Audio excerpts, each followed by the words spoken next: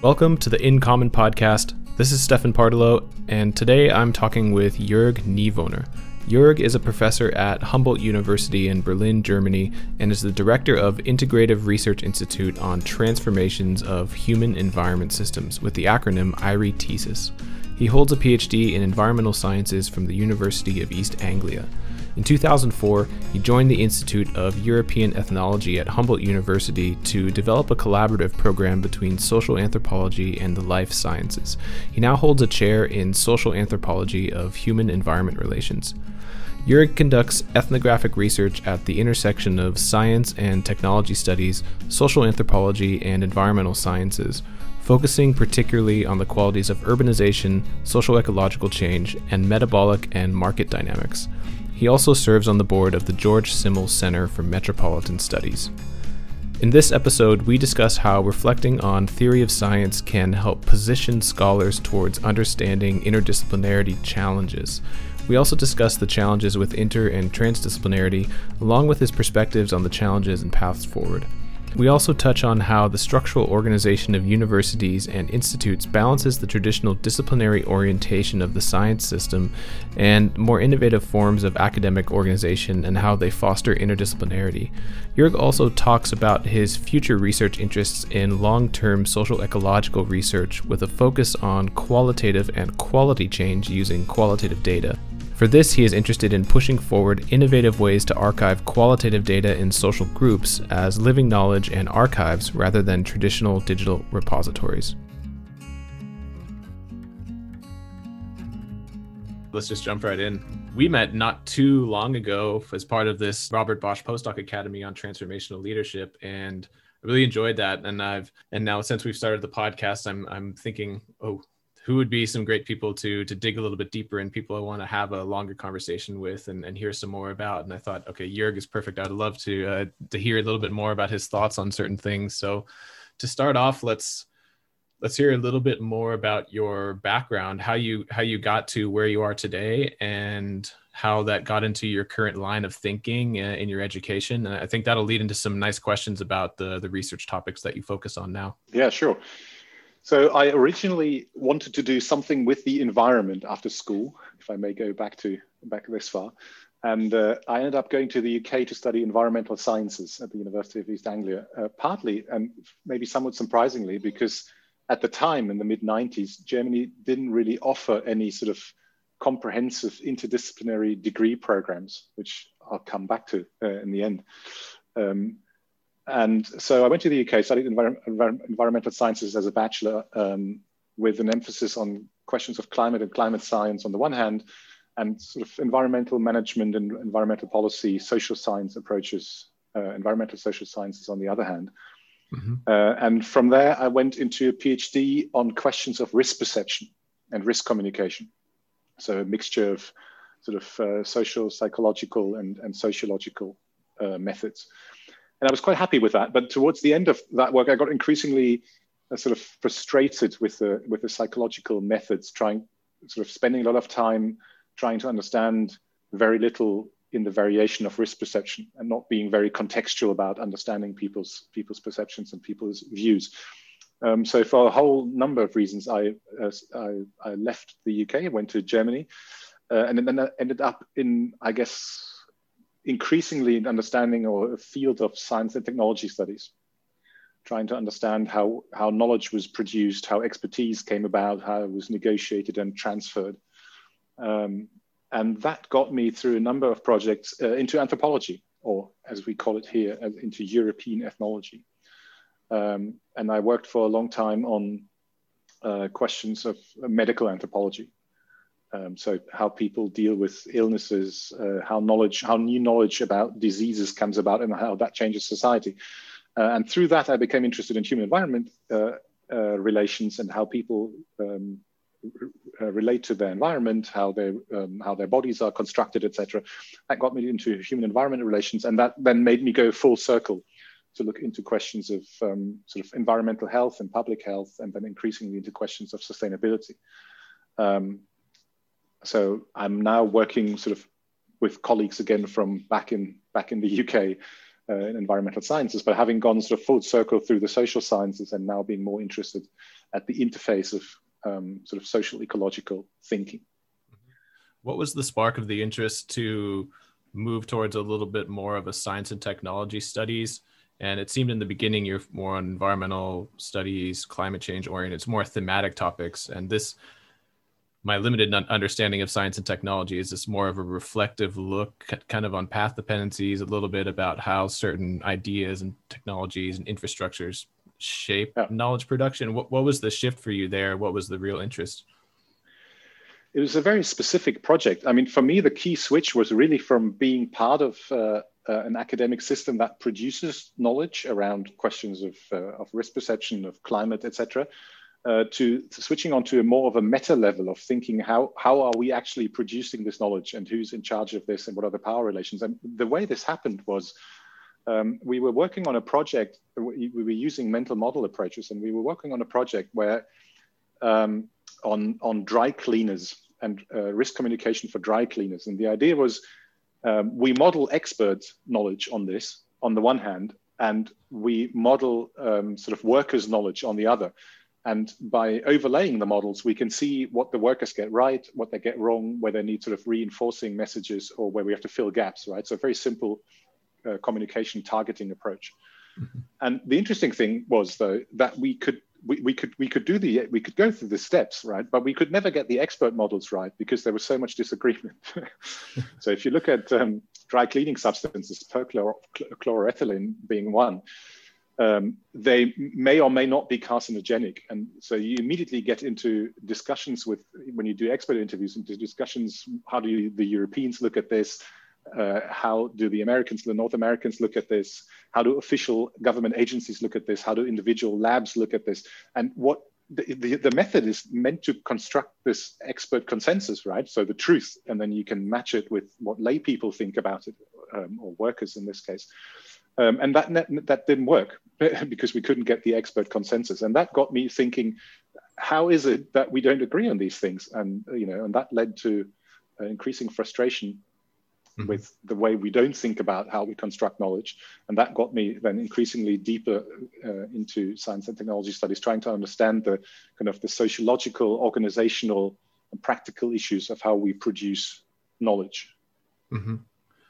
Was that a reflection mostly on within the science system, so between different disciplines or thematic areas, or was this more already forward-looking into a link between science and outside bodies of knowledge, outside the science system knowledge? Local people, private businesses, etc., governments. A bit of both, but it started off as a question of differences between disciplines or interdisciplinarity. So how come we frame what looks to one person as a straightforward problem? How come other people frame this so differently? Right. And that became more and more interesting. And then once you naturalize this idea in yourself that knowledge is constructed, it's only one further step to then ask, well, who else is actually producing knowledge, and what counts as truth and what doesn't, and is it bound to institutions? And shouldn't we be thinking of knowledge in a more ecological sense as spread across a whole field of institutions and actors? Mm-hmm. And so that opens up a whole different perspective on knowledge compared to there's disciplines of, then there's experts and they produce, an objective, a truth as possible, if you like. Yeah, you mentioned something in there, I think you said this jump up to the meta level of thinking. And it's actually not a term that I hear too often from folks. It seems to be that, in science, at least the drive for doing a PhD is to specialize, go and find your field of research, and reflecting on this theory of science way back in the background or way up at the meta level is not something which I wouldn't say encourage, but it's not something I see as regularly part of like a PhD training. Hey, let's think about what we're actually doing here and the history of how this knowledge has evolved over time and some of the core principles of what knowledge is and why we produce it. And I wonder, did this jump for you, that going up to this kind of meta level and then perhaps back down more recently in some new projects? We can talk about that after this. But do you see that as kind of an essential leap to understand these these knowledge practices for interdisciplinarity, transdisciplinarity? Well, I'm not sure whether essential is the right word. And of course, it depends on what you want to do. And I wouldn't want to be prescriptive about, what people ought to be doing. I think the good thing about science in democratic countries is that, we decide ourselves what's part of it, and then we let people get on with whatever they're best at and interested in. So I wouldn't want to be sort of too openly normative about it. But looking at what we're good at in the system at the moment, it's certainly producing specialists, right? I mean, the field of sustainability research, human environment research is probably an odd one, but even there, the classical reward systems, especially around PhDs, etc., they urge you to be a specialist, right?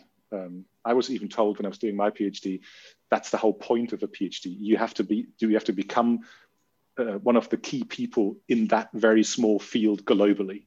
Once you've done that, then that's basically, you get a PhD for that. And there's nothing wrong with that. I think we should keep doing that. We need people to specialize and to dig really, really deep into very small areas. Mm-hmm. But at the same time, and we're less good at that within the scientific system, I think it's inevitable that if you want to communicate with others across disciplinary boundaries, you need a standpoint outside of your own sort of naturalized view. You need to be able to step aside or step up or down, whatever you want to call it. Don't want to hierarchize it, don't bring a hierarchy into it. But you have to step aside and, watch yourself doing what you're doing to then see, oh, this is what I'm doing. This is what other people are doing. What's the common ground? And that's much easier with sort of some basic training, at least in sort of history and philosophy of science and in science and technology studies, because you can understand a little more systematically how scientific institutions work, how knowledge is produced, what forms of realism and constructivism are out there, and where people are coming from. And that in these highly interdisciplinary fields of human environment research or social ecological research, I think that's absolutely essential. So I wouldn't want to play them against each other, specialization and sort of interdisciplinary ability. We should bring them together in sort of sufficiently extensive training programs, so people can take their time to pick up both. Really. Do you get the sense that is an emerging trend in the human environment space and the sustainability science space, that is a recognition that needs to be incorporated into these types of programs?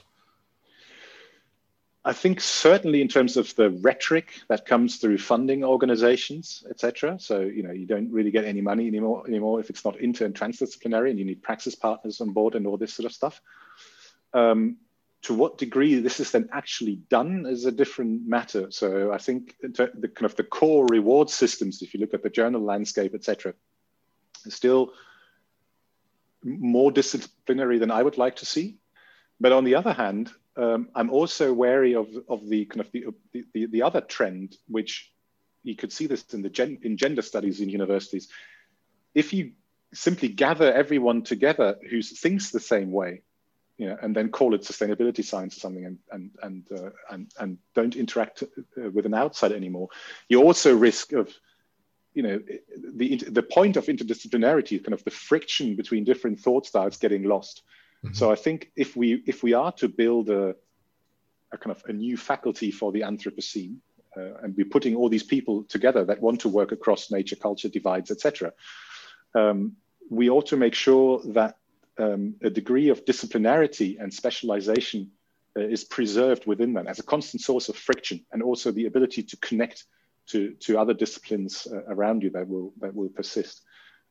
So yeah, I will definitely work with the tensions as much as we can between different thought styles. They need not be disciplines, but between different ways of turning the world into a problem and looking for solutions. Mm-hmm.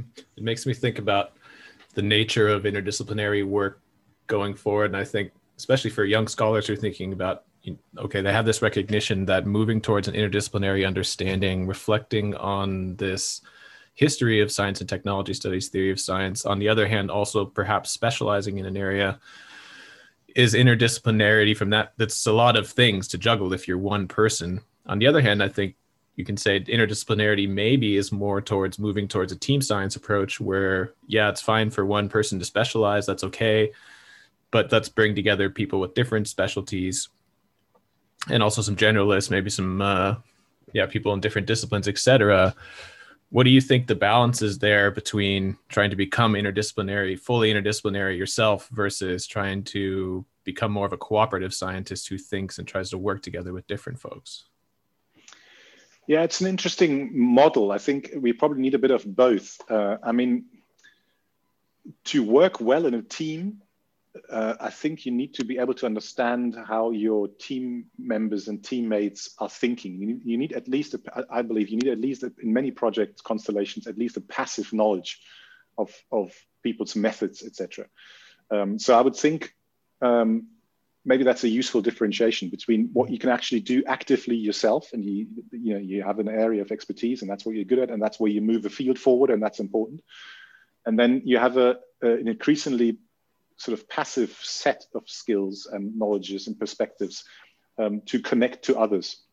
Mm-hmm. I think in some areas of the natural sciences, you can have teams where you have absolutely no idea what others are doing, because knowledge is pretty much additive, right? So one person's looking at this, then one person is doing the land use, the next person is doing some economic data or something, and they kind of simply add up, right? They're layered, and then you can write a paper with each one writes a paragraph, and that sort of works. Mm-hmm. But I think in a lot of projects, and if you're really trying to move the field forward, you need to think the connections between these things through. You need to knit this more tightly, rather than, and then knowledge is not cumulative or additive, but it becomes sort of diffractive. The different perspectives end up questioning each other. And that can't be done without understanding your colleagues, at least to some degree. And finding ways of conversing about these differences. Yeah, I've heard that as the baton model of interdisciplinarity, where it's kind of passing the baton on, and the goal is to complete the race, but at no point is anyone running together. Well, let's get into a little bit of what you're working on now, your current position, and some of the projects that you have going on at Humboldt University and the IRE thesis. Yeah, well, my own days increasingly spend trying to manage and organize science, I guess, which is what happens with a lot of people. Mm-hmm. So sort of evolving or helping to evolve IRE thesis is a major job. And then, of course, I've got my anthropological work and my teaching. So I'm mainly doing science management, which I'm enjoying, or institutional management. It's very interesting to set up an institute and help develop it, and trying to work its way into the structure of a university. So that's one area we could talk about. The other is a project that we are working with. At the moment, we're starting a very interesting project with Tobias Krüger on the social ecological effects of hydroelectric or multi-purpose dams in Colombia, with colleagues in Colombia and in Brazil, trying to understand whether and how dams affect social equality or inequality as part of the peace process in Colombia after the FARC peace agreement.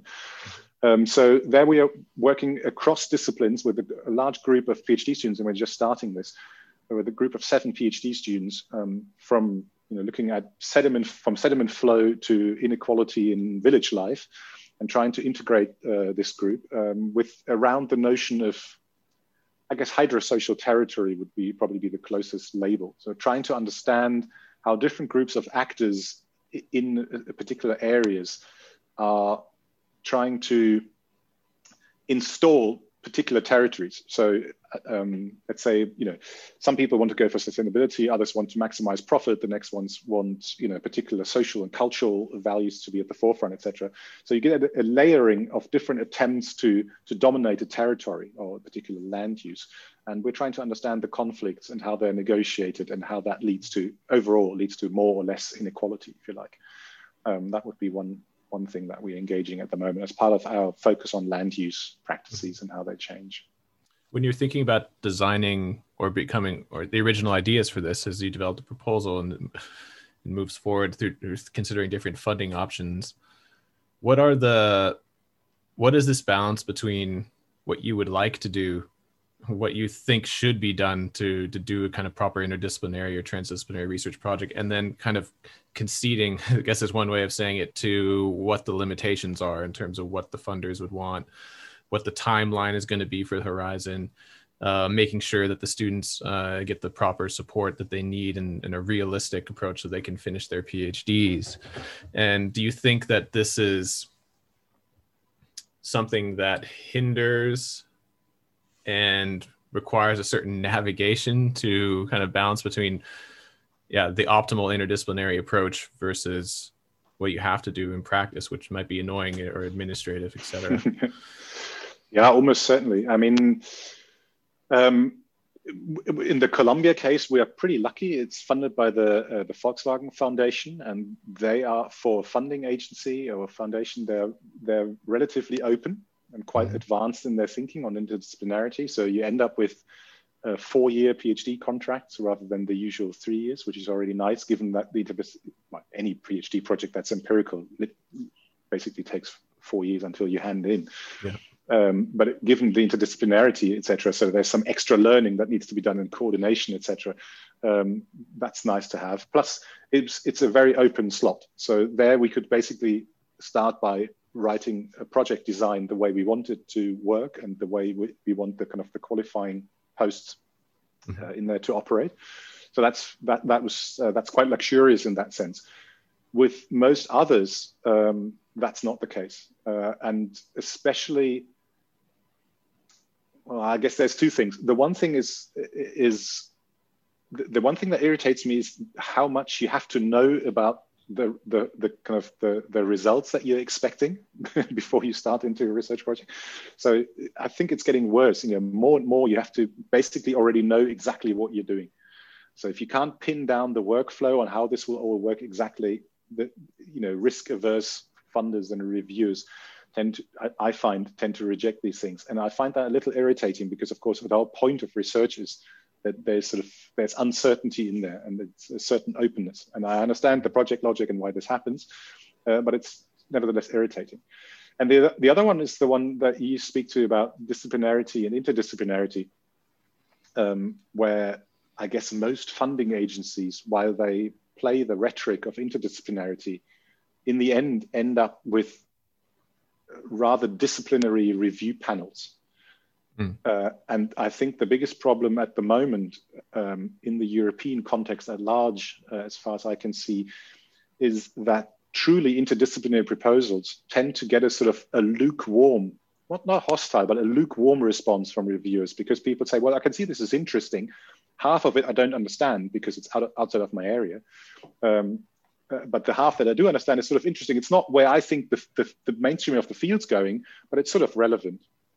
And that's not enough anymore with the kind of given the tight resources and the strong competitiveness, because everyone needs to get their third-party funding, et cetera. That sort of, that's interesting response is not enough. But the enthusiasm from reviewers is easier to get when you're right in the center of a disciplinary debate where everyone knows, this is what the field's doing at the moment. So that's a real disadvantage of a lot of sort of standard science funding organizations like DFG in Germany or others similar in France or the UK. People tend to come from disciplinary thinking when they do their reviewing. In Germany, particularly bad, probably because it is a very disciplinary structure still, also in the universities. I particularly was thinking about this idea that we have to know the results in advance and how that might limit innovation and creativity going forward. I see a lot of the interdisciplinary transformation as being, in that sense, quite risky because, like you said, a lot of it is about testing things out. We don't know necessarily how we're going to do this analysis or what's going to be the result of that, or we might have to be adaptive as we go along the way as things change over a 4 or 5 year project.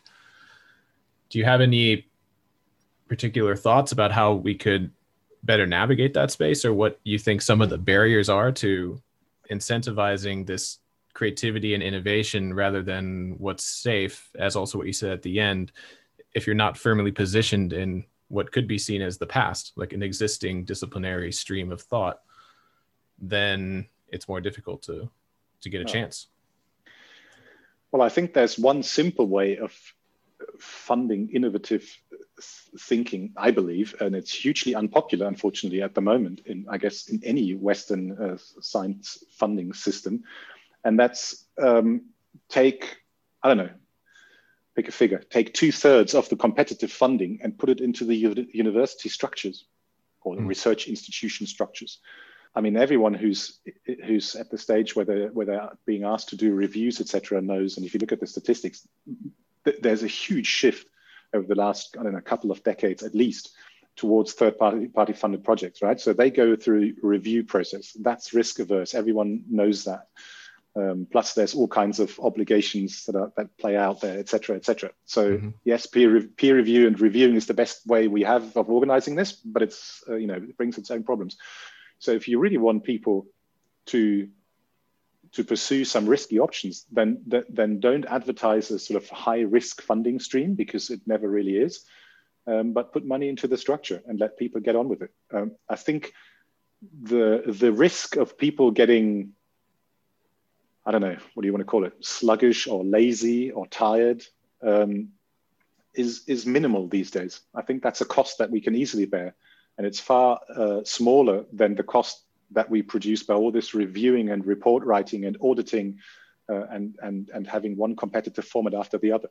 So I think if we drop some of that sort of, what do you want to call it, neoliberal science policy that says don't trust the scientists, make sure it's all competitive, make sure people don't get any rest, and inspire them to the next exciting challenge.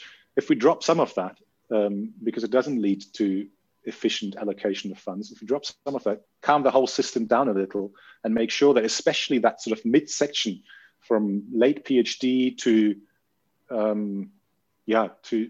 sort of a senior career that is so precarious at the moment, but where people are so good that they've read so much, they're sort of knee deep into their research, they're enthusiastic, they're fully into it, but they're constantly busy trying to make their career work out for them, right? Trying to get the next contract, trying to find a tenured position, then it's tenure evaluations, etc.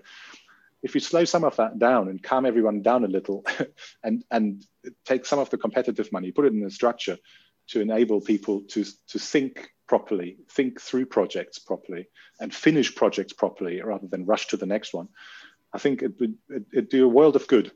It'd be more innovative, it'd be more risky, and people could spend time on, we do the stuff situated modeling which is really just best practice, where you want modelers at the end of having done whatever they've modeled, think about how the model worked, whether that worked well, where the difficulties were, whether a different approach would have been better.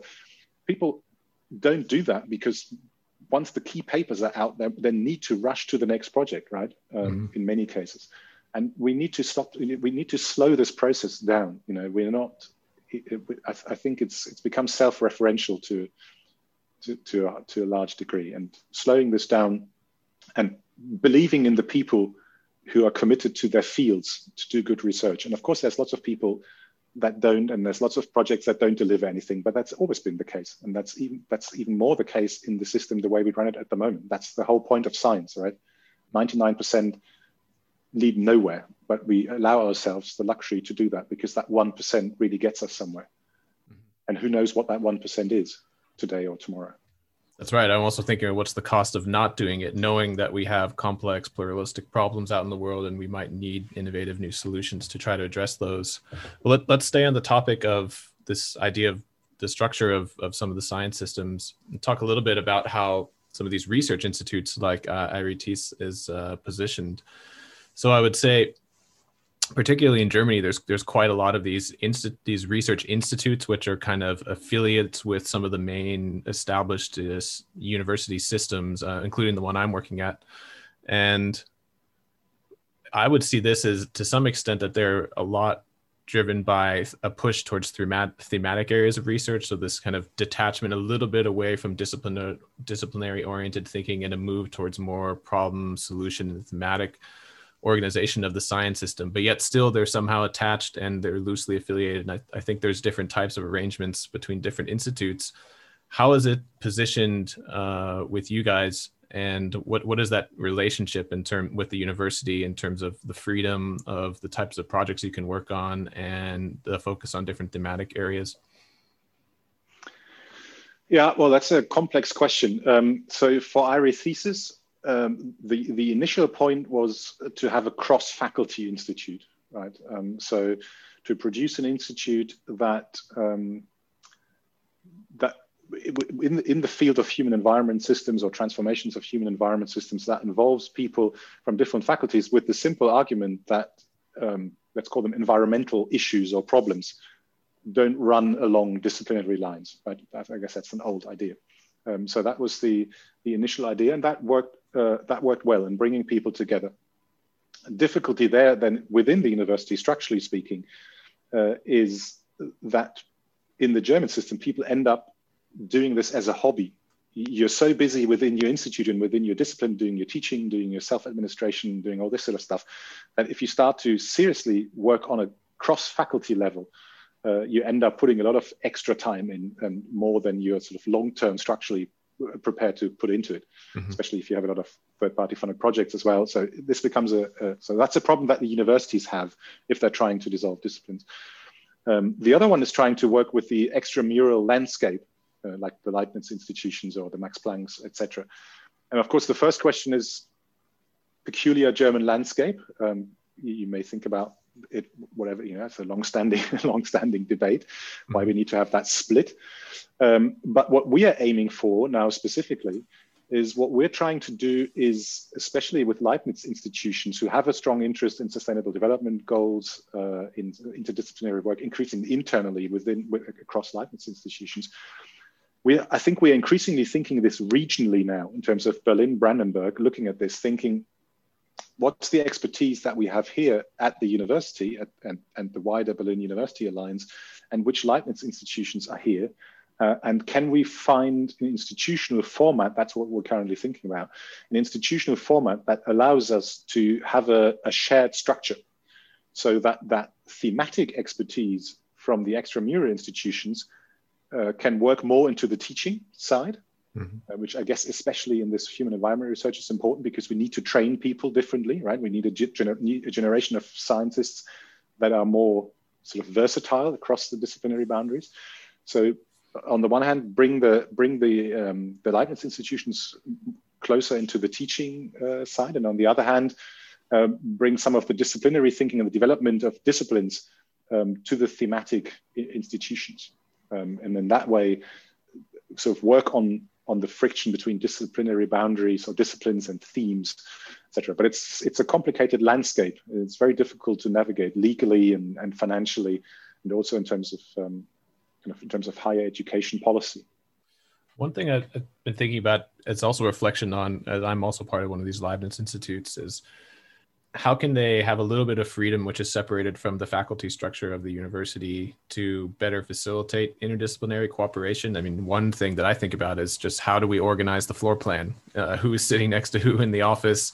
How do we think about a different strategy for communications within the institute? And I'm wondering if you guys have thought about that. Like, how do we, from a practical day-to-day perspective, if we think about how to make interdisciplinary work on the ground, how do we do that? How do we put together the right team? Because this is we come to the office, we have to do our day-to-day things, and do something about those day-to-day things need to change when we're thinking about working in an interdisciplinary space. Yeah. It's, of course, a super difficult question. From an IRE thesis perspective, I think we're trying different things. The first one, I think space, in terms of architectural space, institute design is crucial. Not so much in terms of designing through who sits next to whom, but you need to have people together. This needs to become also a social space. You have, knowledge practices are not just the exchange of specific information, right? People somehow need to gel. For IRE thesis, that's not straightforward. I guess with Leibniz institutions, usually at least there's a building for each institute, so to speak. At a university, of course, under massive pressure, also economic pressure now in the inner city, space is extremely scarce, and you're slotted into wherever there is space available. So that's not straightforward, but we have our corridor at the moment in Mitte, and that's sort of working. But what we're lacking is a reasonable social space, and I think it's hard to sell that to people because everyone says, well, you need a kitchen or something. How stupid is that? This is about top level science, right?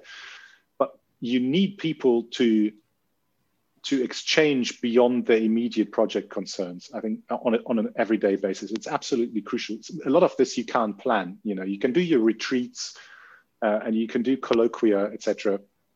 But you need a sort of a base level of exchange where people talk to each other about all sorts of things and become aware of each other's perspectives. I think that's absolutely crucial, and it's still often underestimated. At universities, I think people probably know, but they don't have the money to do much about it.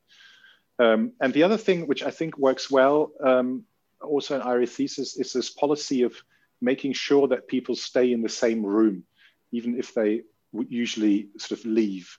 Classic example would be your neoclassical economist and your political ecologist, right? They spend 2 minutes and they know this is not going to go anywhere because everything I believe in is not part of your model. It's part of the kind of the externalities or part of the error function, the error term, and this can't work out.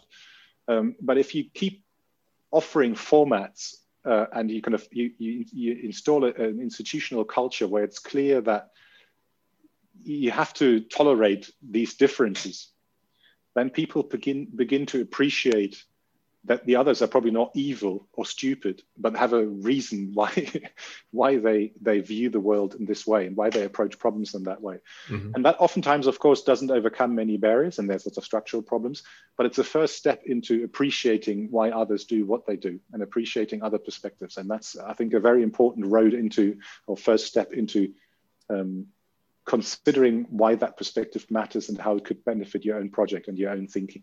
Mm-hmm. Makes me think that developing those relationships and that understanding takes a lot of time.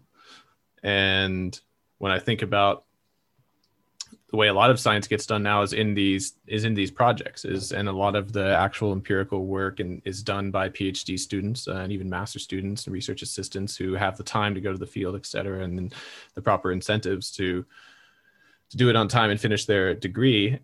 But that project timeline might not be enough to build that understanding.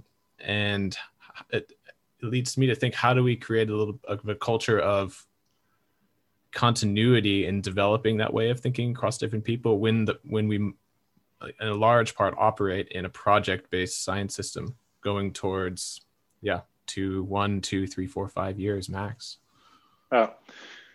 Yeah, as I said, I think you're dead right there. I mean, that's a structural issue.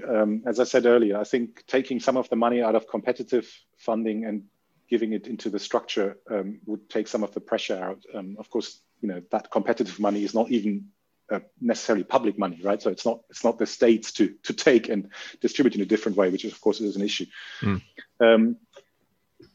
I think it's on the other hand, so that would be a major thing. Then we could, on a smaller scale, you could think about little things. For example, why do we have 3 years PhD funding? Why do we have to write reports every year to get the next year funding? I mean, yes, most of the time that works. But why do we not do 1 + 3? Very simple step, right? Even within the German system, I much prefer the US system, but okay, in the German system, have your standard funding as 1 + 3. If the PhD doesn't get off well, the question didn't work out, field access doesn't happen, model doesn't work, data is not available, whatever, that after the first year. Tough luck, ended there. But if it does work, so that's a proper evaluation after a year. Did this thing get off the road, so to speak? But then, give them another 3 years after this thing runs properly. So you already have 4 years. That would just about cover realistically the time it takes to do an empirical PhD. At the moment, we give people 3 years and we expect them to find that last year from somewhere, which is constantly, especially at universities, a constant hassle trying to find that money. It takes people's mind off their work, produces insecure situations, totally unnecessary. Mm-hmm. And the other very macro thing, which again is hugely unpopular with many, but I think especially within the university system, right, we have scarce resources and we focus on trying to find the best people, with students and with everyone. We're always looking for excellence. Who are the best? That's very hard to tell, right? As everyone knows who's ever looked into sort of science studies and evaluation. That's very hard to tell. What's much easier to tell, especially with students, is let's take the 20 to 30% who don't even want to be there. I don't necessarily mean those with the worst grades, because there could be people with bad grades that are actually quite interested in having bad stuff, whatever, all sorts of reasons. So I don't mean to cull the bad ones. It's not evil policy, but there's lots of people at university who don't really want to be there. If you go into university teaching, it takes you a few weeks in a large course, and people who are there who I don't know, they don't want to be at a university at all. It's the wrong subject area. They shouldn't be full-time students. Or maybe they can't cut it, or maybe they can't do it at the moment. If we took those people and gave them an opportunity to change into a different track, different discipline, leave the university, whatever, without sort of losing face in the process of doing it, we would take pressure out of the university system, because we would have fewer students if the budget stayed the same, and everything would slow down a little. Less review writing, less coursework marking, less busy seminars or smaller seminars, etc. And these are really, it's simple things. Of course, it does cost the state something if you're calculating per capita in terms of students, but it wouldn't be more money spent on science, but it would make the system more livable. Which I guess has to be the aim, because university life, I guess, is becoming increasingly unattractive to a lot of people that we would like to have in the system, at least in the German context. And a couple of things you've touched on in the last couple of minutes here. I've been wondering about this gap between interdisciplinarity and transdisciplinarity. And I often see it written in papers, and I also write this too often. Like, we take an inter and a transdisciplinary approach, and to me, these are, or at least one way of seeing it would be these fundamentally different modes of operation. And I'm wondering if, within the discussions that you've had, or perhaps personally, do you have a kind of a go-to definition of what you think interdisciplinarity would be? Or do you take a more pluralistic one? And then what do you see as this kind of fundamental difference between inter and transdisciplinarity? Yeah, I have a pretty clear view of that, although I see that there's, of course, a huge variety out there. So interdisciplinarity for me is people working across disciplines or between disciplines. And I see different modes. And you can see there's this book by Andrew Berry and Georgina Born on interdisciplinarity, which does this very well. You have a sort of a synthetic mode where you're working together. You have a support mode where one discipline provides some piece of knowledge or expertise to another discipline. And you have this approach that they call agonistic, antagonistic interdisciplinarity, which I much prefer. And that I understand now in the context of human environment research, especially across the divide of natural and social sciences, or humanities and natural sciences, where you're constantly arguing over the ontological nature of the object of research. So is this about climate, or is this about inequality? Is this about land use, or is this about symbolic value? Is this about the value of supply chains, or is this about business ethics? You're basically talking about you're looking at the same phenomenon at the same part of the world. You're looking at people doing something on land or selling something or whatever. But you have totally different perspectives from the different disciplines, and it's arguing over what is this actually about. That I would consider this sort of agonistic interdisciplinarity, which I find super important because it clarifies what's at stake and how best to produce knowledge about it. So that's within the university in the broadest sense, or knowledge producing institutions as professional institutions. And transdisciplinary for me, transdisciplinarity is then if we engage with people outside of knowledge building institutions, engage with all kinds of expertise, with experience, with professionals in the field. These could be funding agencies. These could be all kinds of different publics, lay people, if that's a term that you would like to use, etc. And that's a whole different ball game, right? That makes research more complicated. You're talking about the kind of co-designing and co-production of research questions, etc. And I think universities are only now beginning, at least my reading, apart from a few abnormalities, so to speak, that have cottoned onto this earlier, are only now beginning to understand what this means. I guess it runs under the slogan of third mission at the moment. So we have research and teaching as the first and second mission, and then there's this third mission, which is opening up to science to society and doing this transdisciplinary research. And I think that's already the first mistake. If we call it third mission, it sounds as if there's research and teaching, and then there's something else, which really quickly becomes some sort of advanced science communication. And I think that's a huge mistake. So rather than calling it third mission, this is part of research and teaching. And if it's part of it's part of normal research, that we engage different kind of publics and practice partners and whatever you want to call them. And not everyone needs to do it, but there's sort of research fields and themes where this is almost inevitable for ethical, political, and epistemic reasons. And that makes research slower. That makes outcomes less predictable. It makes it a little harder oftentimes to publish in the classical journals. And I think we need to adjust our sort of reward systems and evaluations if we do them to accommodate this kind of work.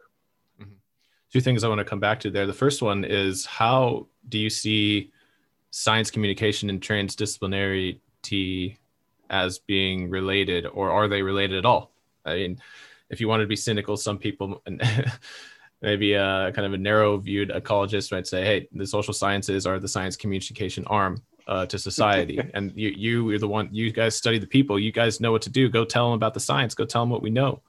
And I don't see it that way, but I think I do see there is this real blur between communicating science versus co-production of knowledge. And I'm interested in if you had any thoughts about that. Yeah, no, I know that I'm being confronted with this, let's call it appreciation of social science as the science who brings the knowledge to the people if it goes well. But that's of course ludicrous. That's not how it can work. I think in an ideal world, science communication in a very, very broad sense intertwines or becomes entangled very closely with scientific method. So we have this proposal, for example, it's under review at the moment. So we have fingers crossed, but we're waiting. Where Irethesis just joined forces with the Theatre of the Anthropocene, a group of actors and performers. And the idea here is that we want to look at water-related issues in Berlin-Brandenburg, and how basically through climate change, the hydrology or the socio-hydrology of the region changes, right? And that's a co-productive approach. So we want to bring in stakeholders from day one, not to solve their problems. So we're not problem solvers in this sort of simple applied sense, but because we want to discuss with stakeholders and different kinds of publics in a sort of socially diverse way, what pressing research questions and problems are.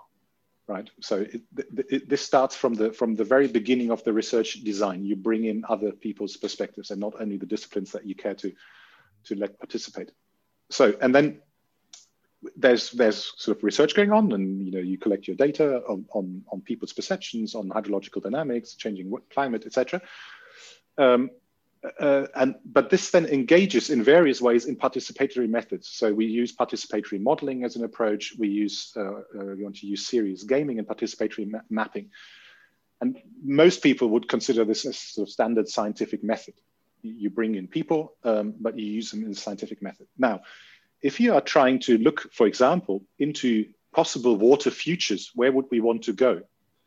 You need some sort of suggestive power, if you like, right? You need to get people into a mode where they can imagine different kinds of futures. Now, scientific method, I would argue, is pretty bad at helping people to imagine futures. You can give people numbers and you can sort of draw up scenarios, but if you read an IPCC report, that doesn't paint a vivid picture of 2050, right? Unless you're extremely versed in that field and you can translate that for yourself. So we're bringing in the theater people to write and to build performances, theatrical performances that help people to imagine different kinds of futures and what their role within those might be.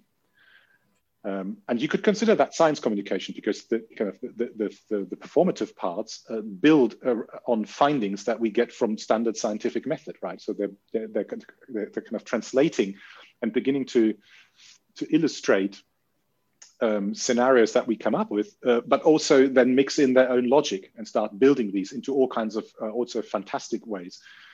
And people who take part in this then come back, so to speak, across the fence and re-engage with questions of serious gaming, where they have to talk about their preferences and where they would like to go.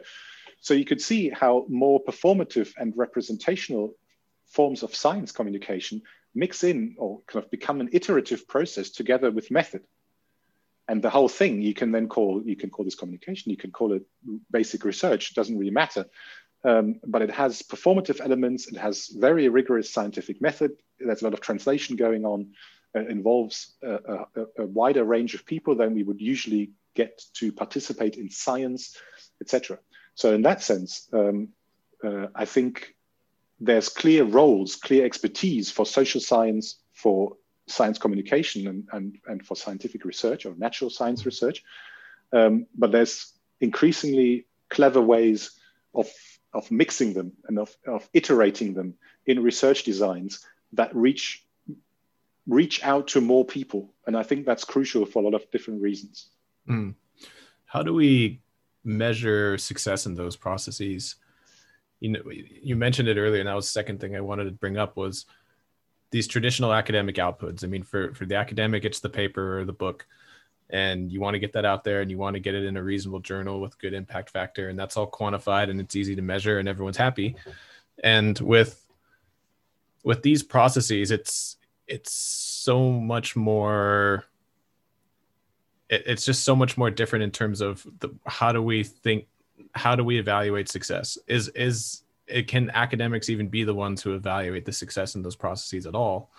And if we do write something about it in the end, this is this kind of reflective aspect where the science is learning, but I don't know if that's really the goal of this whole process in the end. Yeah, hugely complicated. One thing I don't think we ought to be doing is what the UK has done under the label of social impact, right? Where sort of desperate scientists end up writing to their local MP to ask him or her whether they can quote their research paper in some policy debate so they can show that their stuff is being read. That comes from almost a utopia or an illusion of tangibility of these effects, quantifiability, that makes this very, very hard and leads to absurd practices that are really not very helpful, although I understand the intention behind it. So I think, I'm not a specialist on this, but I think we need to look more into the quality of these processes. So the quality of engagement of people, what kind of diversity of what sort of range of people participates in these participatory or transdisciplinary designs.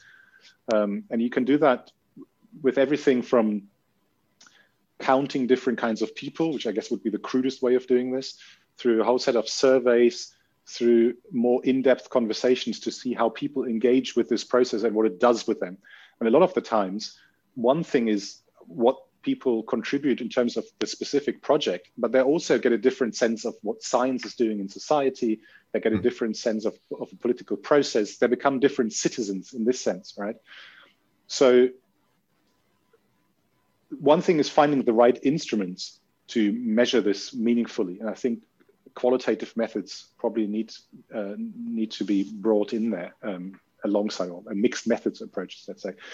The other one is, starting from the other side, your high-level publications, if they don't reach people, are no good either, right? So when they're good, I have no problem with super specialized publications that do something in the field and no one ever reads them apart from the two people who understand it. That's perfectly fine, right? So science needs to have room for that. But if we're claiming to have impact and we're talking social ecological research fields and we want to be out there, we want to include people because it's value-laden decisions that are being made, we need to show how we can relate scientific knowledge productions to different publics out there. So the burden is really on those who are not engaging to try to engage. I mean, part of the reason why there's so much frustration with climate science and why there's so much debate about, you're part of a scientific elite and what do you care, is because climate impact science, for example, is not very tangible to people, right? It's not very accessible. So I think we should be thinking about how to close the gap between some sort of elitist understanding of science and sort of people's everyday lives. And I think that's what transdisciplinary research ought to do. And I think along those lines, do we have to think about how do we evaluate the outcome of projects? And do they make science more tangible? And that's of course hard to quantify if such effects. They're slow, they're subtle, and I think we need to some degree regain some trust in that if you fund projects properly, things will happen, even if you can't or can only sort of insufficiently measure them in terms of quantifiable outcomes. I often hear this term knowledge broker, and I think it means being the person who's kind of in that gap, who can facilitate those connections between maybe the classical specialist and then the layperson or the fisher or et cetera. And I'm wondering, it gets a little bit back to the science communication idea. Should that be part of academic training if you're going to go through and do transdisciplinary research training? Then how much of it is then becoming a specialist and creating the knowledge? Is knowledge brokering now an academic skill where you learn how to specifically engage with society? Or is it more, again, like we talked before, is it more about team science? So you have specific knowledge brokers, you have the scientists, you have the NGO, et cetera, and you put this together. Have you thought about this before? Yeah, I think that's up for debate at the moment, and I don't have a particularly sort of firm position on this. One part of me, and I hear many people that I respect very much argue for it, is we have to. This is about a division of labor, right? We're a specialized society. We divide labor up. People specialize. So we should have people doing research, and then we should have knowledge brokers, and they should be particularly trained to do that, or specifically trained to do that. And then you have a sort of a chain of translations. And I can see why this is very useful. I can certainly see these jobs coming online and increasingly institutions looking for these sorts of people with a certain sort of charisma, with a certain training, a certain set of method skills, but also a very good understanding of the science they're trying to relate to different kinds of publics or trying to involve. So I can see a lot of arguments in favor of this model. The risk of this is that public engagement, I guess, as it's then often labeled, is something that you outsource to a group of people in your institute, and I'm not too keen on that. I'm not saying everyone needs to engage and have sort of transdisciplinary projects. Firstly, that would be stupid because not every research question requires somehow publics to be involved, and not everyone wants to do it. But I think it's important that what we call public engagement reaches right into the core of scientific method. So what I want people to understand, and then they don't need to go down that road, but they need to, I think, appreciate that if you're making choices of method or of research design, they are not purely scientific choices in the sense of method-driven choices, but they're also ethical and political choices, always. You know, you're choosing to produce certain knowledge and not others. You're choosing to go down this road and not this road, and this will have implications for what comes out at the end. Not in terms of right or wrong, but in terms of what sort of knowledge will become available. So these are value-laden choices, and it would be useful to expose these choices to all kinds of other value systems out there and everyday lives out there. So I think it's important that however specialized you are, at least in the field of social ecological research, broadly speaking, or sustainability research, that you are in touch in whatever ways works for you with sort of socially divergent milieu and different ways of being in the world and different ways of valuing the environment or using the environment or living your life. And I think that's what we should be supporting. And knowledge brokers can help to do that, but it shouldn't be reduced to it. They can broker so people find, publics find their way into institutes or the other way around. But I wouldn't let people off the hook to say, oh, that's, let the science communicators do this. I think it's down to everyone to understand that science is also about, it's value laden. And so you need to confront yourself with society and where it's going and with the politics of it all. And don't sort of outsource that to a knowledge broker. Well, we've gotten pretty deep here on some theory, maybe new theory of science going forward. And you touched on a project or two that you're working on earlier. When you think about what you would like to do going forward, the types of project that perhaps touching on some of these ideas and trying to work on them in the next years, what are those? What interests you? What are some of the problems you would like to put some answers to? Well, the key thing that's been bugging me for a while, and I would like to go into this in the future, is we are lacking a good understanding of the quality of social ecological change over time, over longer time periods. So there's some people around there, the people in Vienna, Fridolin Krausmann and Helmut Haber, etc. So there would be some of them. And there's of course others are very good at sort of long-term studies of social ecological change. But by and large, when we think long-term development, we think quantification. We have these long-term ecological research networks. Some of them are social ecological, but still sort of a very quantified understanding of the social. Mm-hmm. And I think we are lacking a very valuable component of social ecological change, namely its quality. There's something about sort of slow moving shifts in attitude, in the way you go about everyday life that we're not capturing, but that's absolutely crucial. And I think we need to understand this locally, because that's where we are, that's where we can do this long-term work sort of easiest.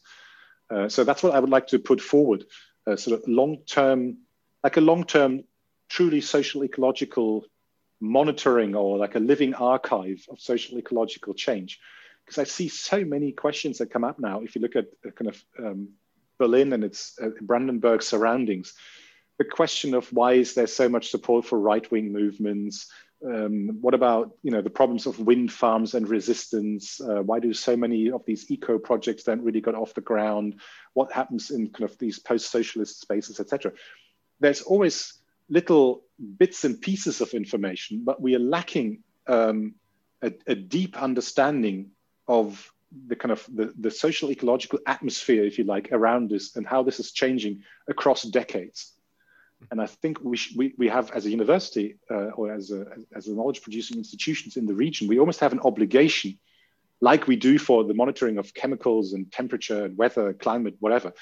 We should do that more comprehensively. And it's not straightforward to monitor quality with qualitative methods and mixed methods, and it's potentially expensive. So you have, it's also a question of method.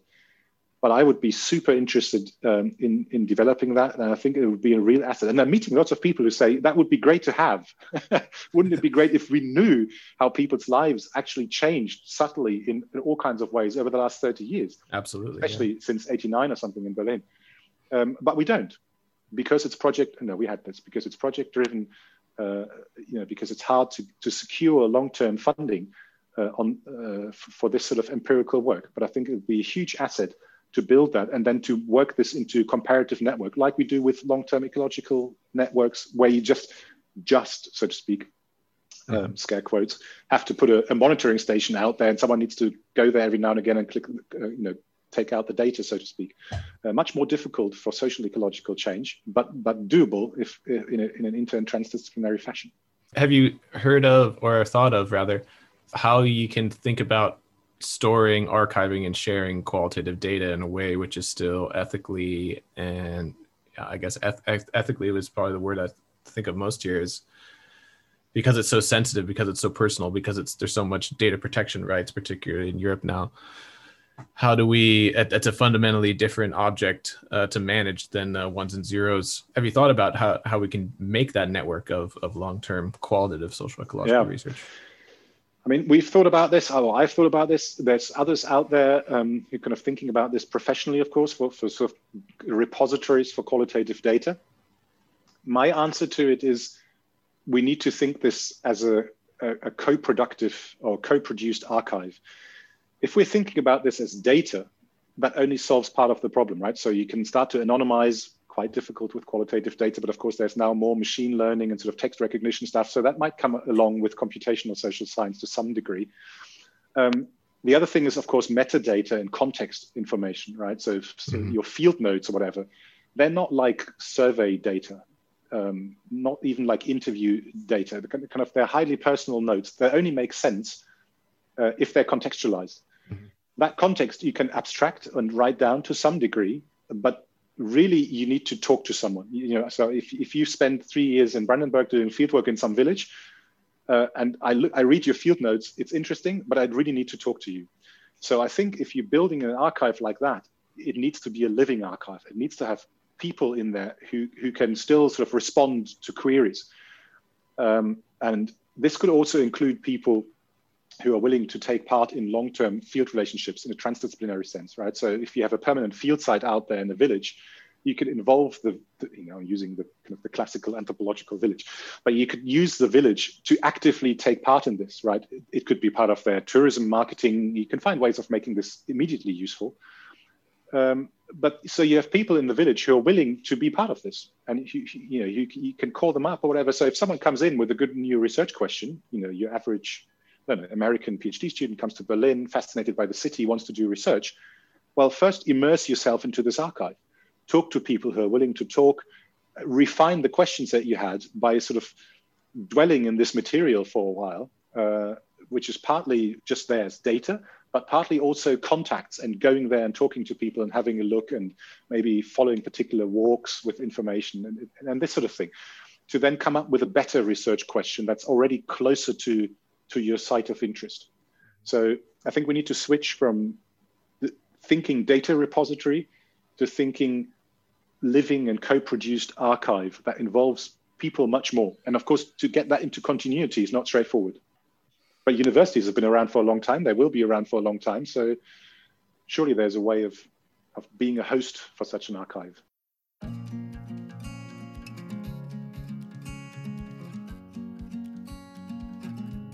Thanks for tuning in. If you're interested in our other content we produce on the podcast, including our full episodes, our insight episodes, and our PECS webinar series, feel free to visit our website, www.incommonpodcast.org. You can also follow us on Twitter and Instagram @InCommonPod.